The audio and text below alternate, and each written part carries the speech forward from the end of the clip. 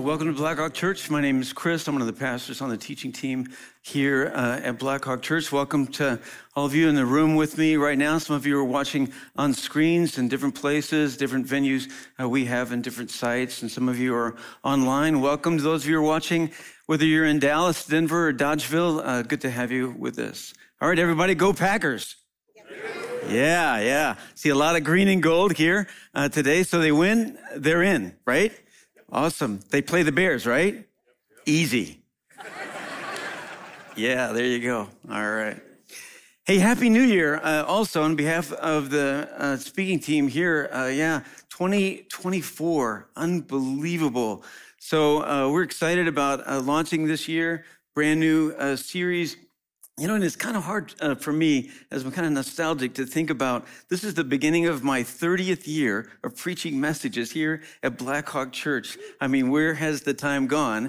It's gone so fast. Yeah, it's okay. I didn't mean for that to happen. I love my job as a emeritus pastor. I love not being in charge. And pray for Matt. He's got a really hard job. I've done a lot of talks here at Blackhawk, and some of my favorite talks are the talks where I actually talked about the cats that we used to have. And some of you can remember our cats' names. For those of you who don't remember those talks, here's a picture of the cats that we used to have. This is John Calvin on the right, and this is Martin Luther right here. So we gave them nicknames. So Martin Luther we called Mitchell, great cat. And John Calvin was kind of arrogant and pompous, so we gave him a PhD, called him Dr. Calvin, and he liked that a lot. So we say Dr. Calvin, and we say John Calvin, and he was just like this, Dr. Calvin, and he like work up. So there you go. So we don't have our cats anymore. They died, went to cat heaven or wherever cats go. Actually, I don't know about Dr. Calvin. I don't know if he... Whatever. That's the line I will get emails about right there. So about the time that our cats died, our daughter and her husband, who were living in Virginia, decided to move back to Madison. And our daughter was pregnant with their first child, our first grandchild. So this is like 7 years ago. And so I was thinking, my wife is thinking, wow, we're going to have a grandbaby crawling around on the carpet and everything like that. We've been living here a long time. So maybe we should clean the carpet. Thinking, yeah, cool. New baby, clean the carpet. Great. Let's get some money to clean the carpet. And that's great. And then all of a sudden, it wasn't just clean the carpet. It was maybe we should get a new carpet. Okay, all right, maybe. I get that. Okay, so that'll be really clean for the new baby. Crawl around. Cool, I'm good with that.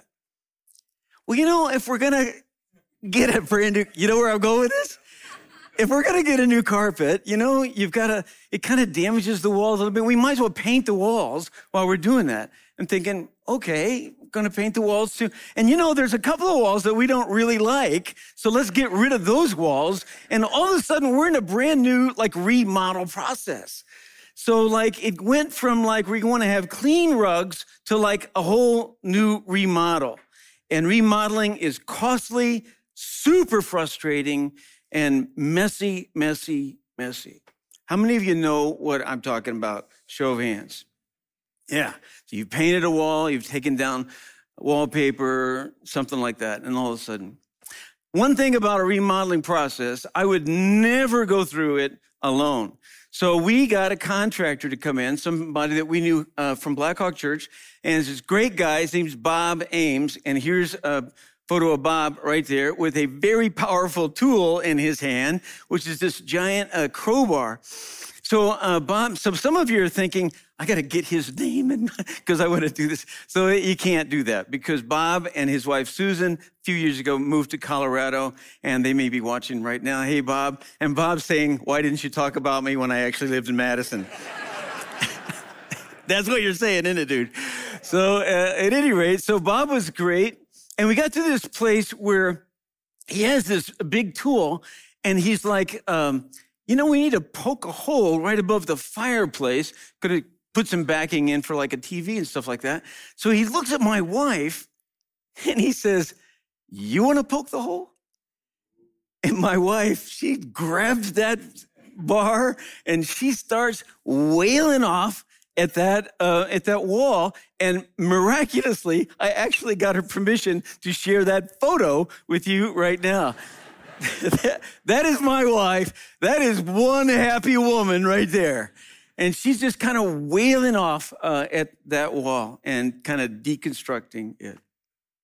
So some of you are thinking, this is kind of interesting, but what in the world does this have to do with God, the Bible, or Jesus, or anything like that? We are beginning a brand new series. It's a 6-part series, and we're calling it Under Construction. And I love this concept of talking about under construction because all of us get that it's kind of a process. When anything is under construction, whether you've done it in your house or whether you're driving on the roads in Madison in the summertime and all the roads are under construction, or whether you go to a store and it's under construction, all of us get that it's frustrating and it's really messy and it takes a lot of people, but it's worth it. I mean, it's worth it at the end. Streets look different, that store looks different, your house looks different, and you're going, good, I'm so glad we did it. But it's a difficult process, and it's very messy. One of the things I like about this logo is that it kind of just points to the process involved. And if I could just talk about the 3 words we're going to talk about in the series, these 3 words are construction, deconstruction, and reconstruction. Very simple. So construction is like, well, you're building some part of your faith. Maybe you're new to the faith and you're starting to understand things about God or the Bible or Jesus or Christianity or whatever. And then all of a sudden, you learn some things that kind of, pokes a hole in what you had built. And you're like, didn't know that.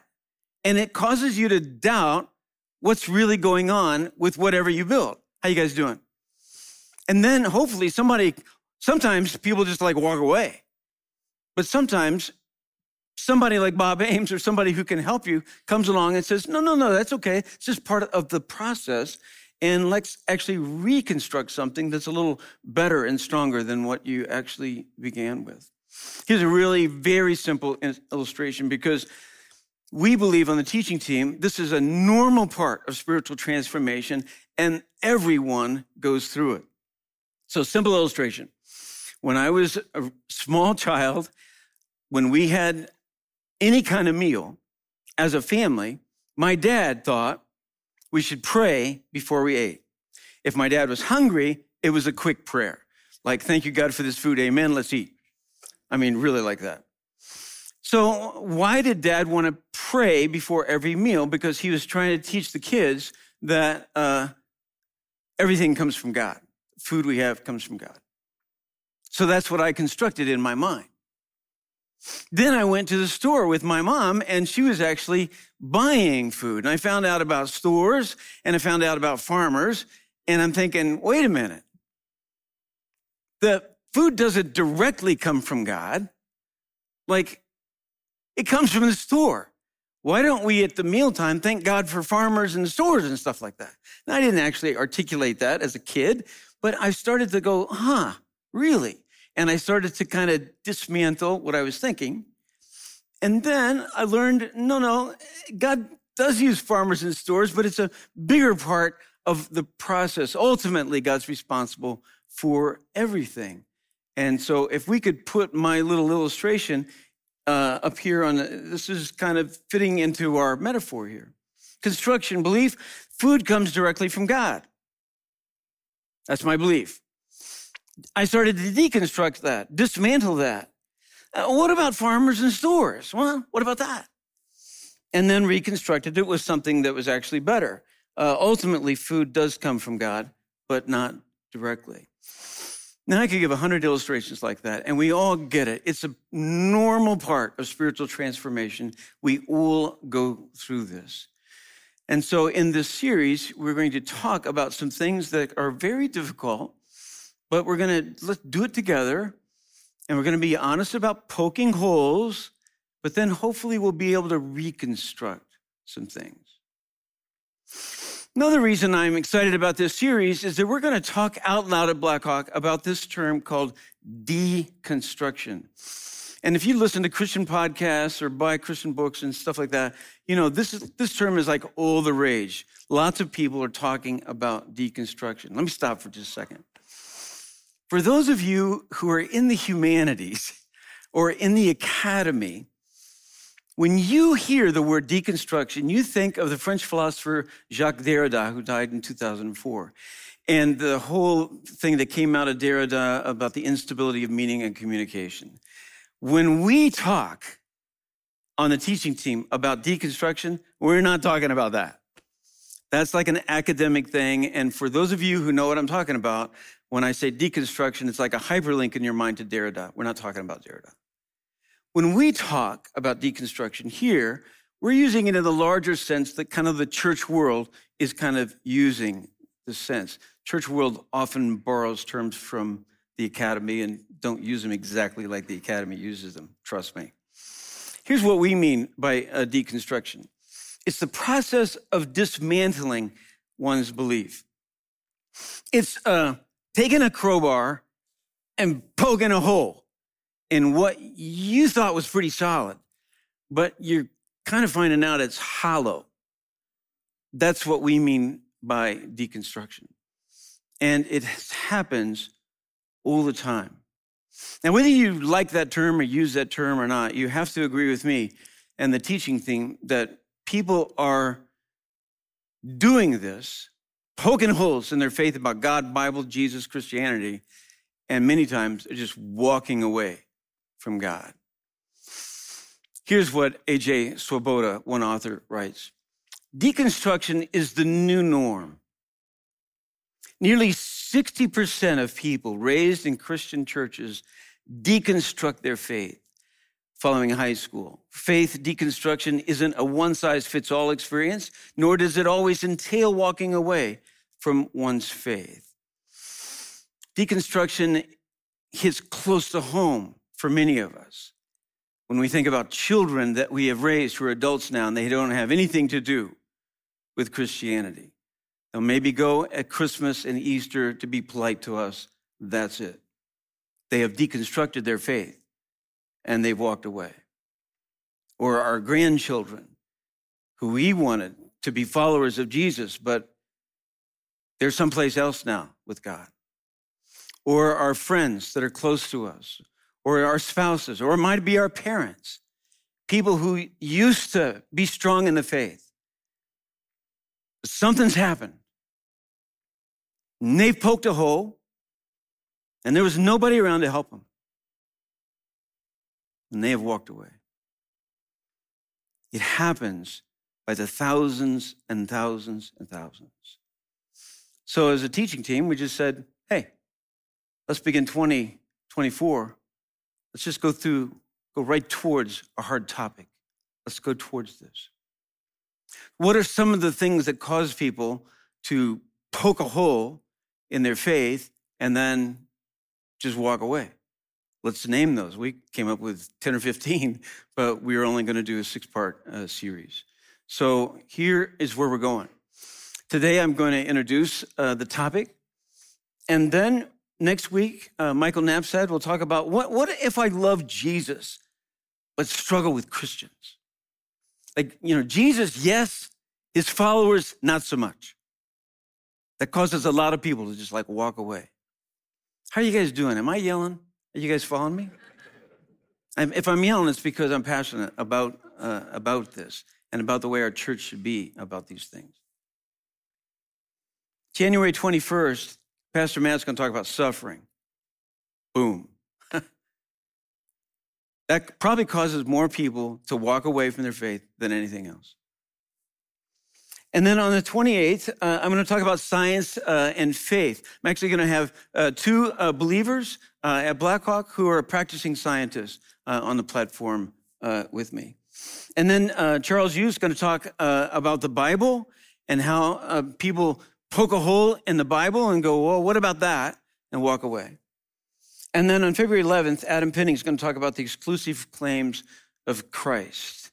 Jesus makes exclusive claims. And many people, when they wrap their mind around that, they go, what about all these other people? They walk away from their faith. This is where we're going, you guys. We're going to go right at very difficult topics because we think it's an important part of our spiritual transformation process. Deconstruction doesn't always lead to destruction.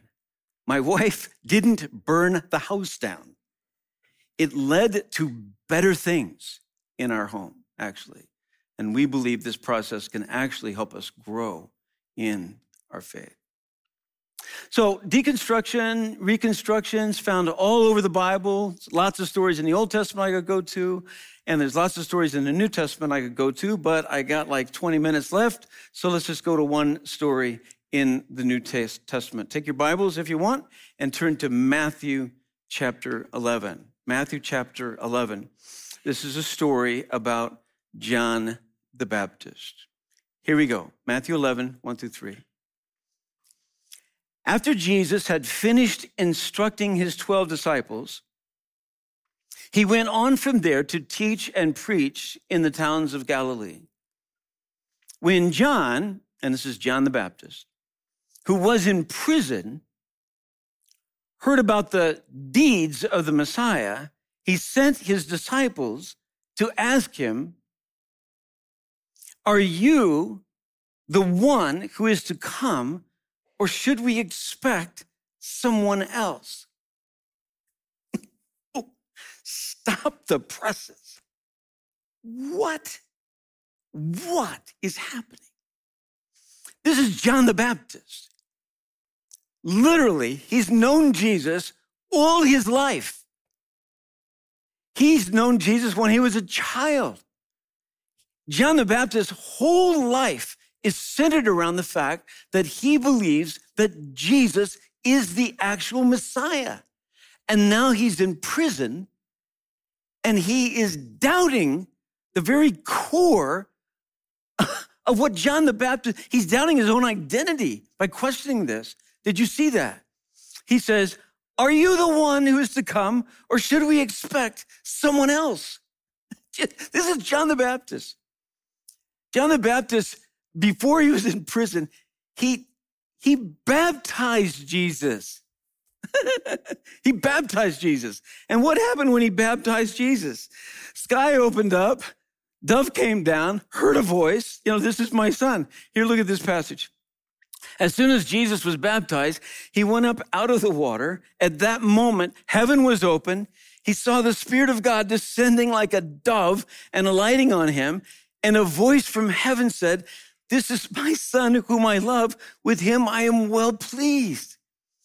John the Baptist baptizes Jesus. Not a bad thing to put on your resume if you're looking for a job. He saw the dove. He heard a voice. He's the one who goes around and tells other people, this is God's chosen one. Here's one verse for that. "I have seen and I testify that this is God's chosen one." This is the guy. "Behold, the Lamb of God that takes away the sin of the world." This is John the Baptist. But then he gets thrown into prison, suffers, and he's calling the whole thing into question with this sentence: "Are you the one who is to come? Or should we expect someone else?"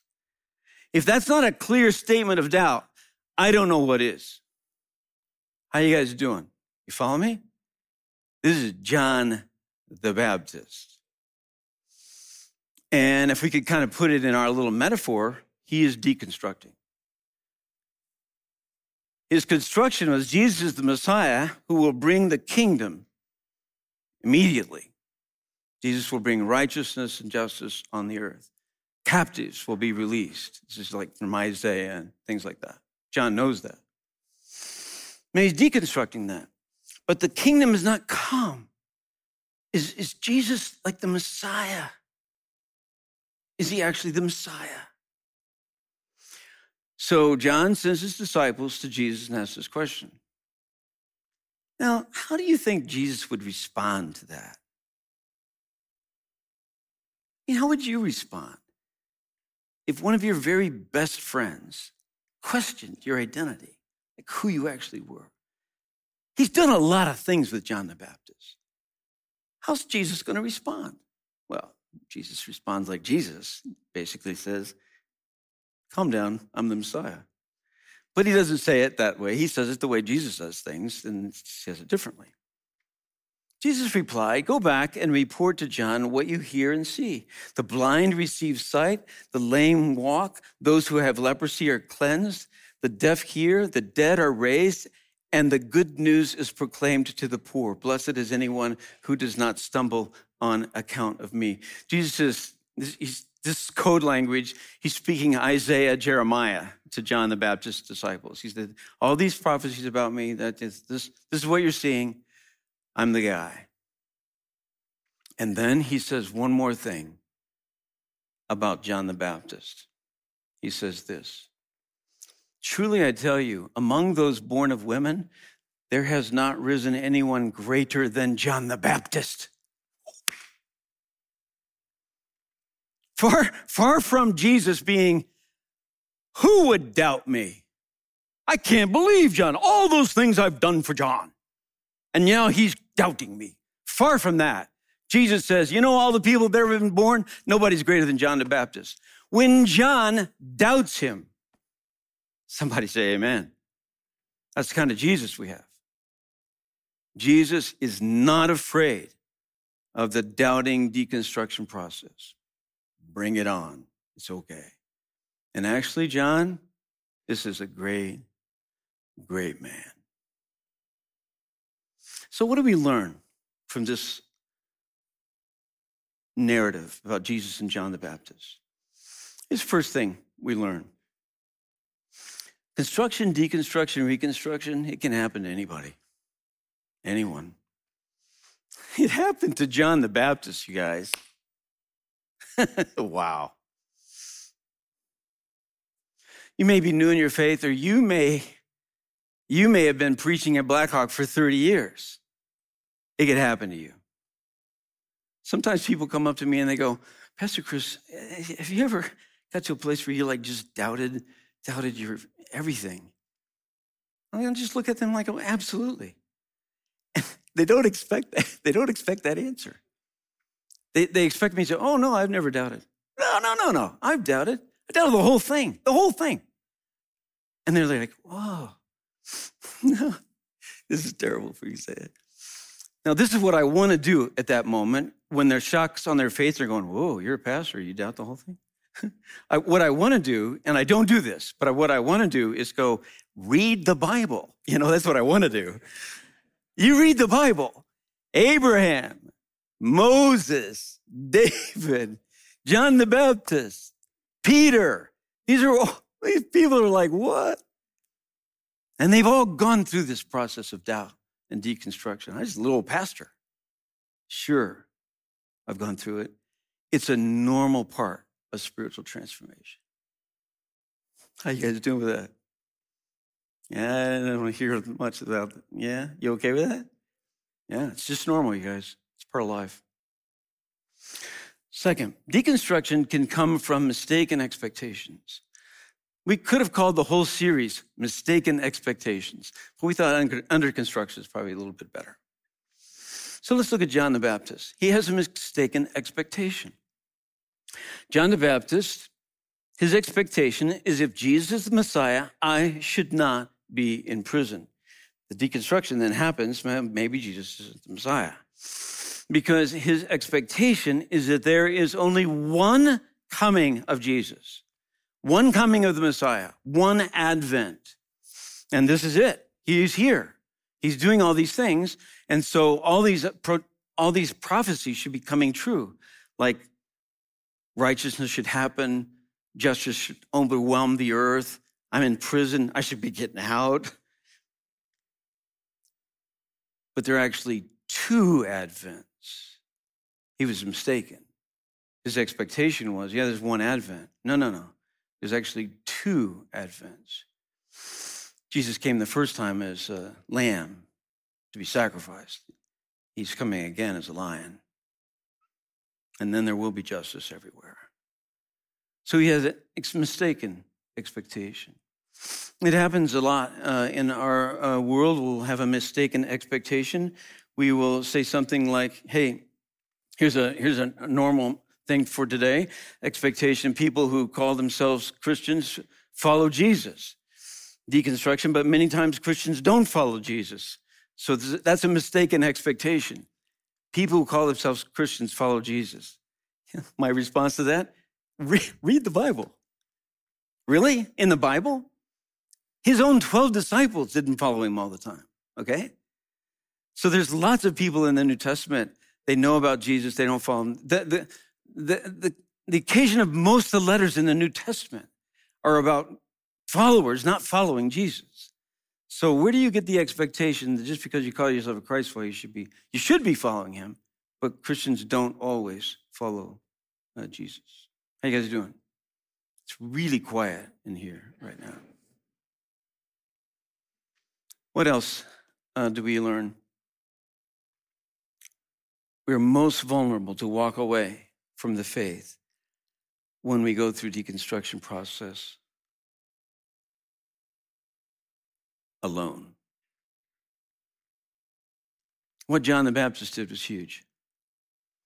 He did not go through it alone. You guys, he is questioning his own identity. Like, what have I been doing proclaiming he's Messiah? And now he shares with his disciples. Go take this message to Jesus. Did you see that in the text? Go back to Matthew 11. When John, who was in prison, heard about the deeds of the Messiah, he sent his disciples to ask him, are you the one to come or expect someone else? He didn't write it down on a piece of paper, close it, give it to them and say, don't open this. Don't open this. Don't look at this. Just give it to Jesus and walk away. He shared with his friends. I'm questioning whether Jesus is actually the Messiah. That's a bold move. That's a huge move. He's like, I don't want to do this alone. We're most vulnerable when we start poking holes in the structure of what we believe about God, and we don't share that with anybody. I can't tell me how many years, how many times I've been with a grieving widow or widower or someone who's just lost someone close to them, and they are really struggling. And they whisper in my ear, can I talk to you alone? And then they look at me and they say, Pastor Chris, I am really struggling. Why would God? Why? So praise God that they felt like they could talk to somebody. Because when we don't share the serious doubts that we are having, that's when we're most vulnerable to walk away. We want to be a place where we can share. That's what happened in December when we had Blue Christmas here in this room. And it was just a lamenting service. And we had about 300 people here. And the whole service was one of just lament and crying out loud. Why? Why? Why? We had no peppy music. It didn't end on a high. It was just a cry. And we lamented together. That's healthy community. John is a healthy person. He's sharing with his disciples. When we go through it alone, and we don't share,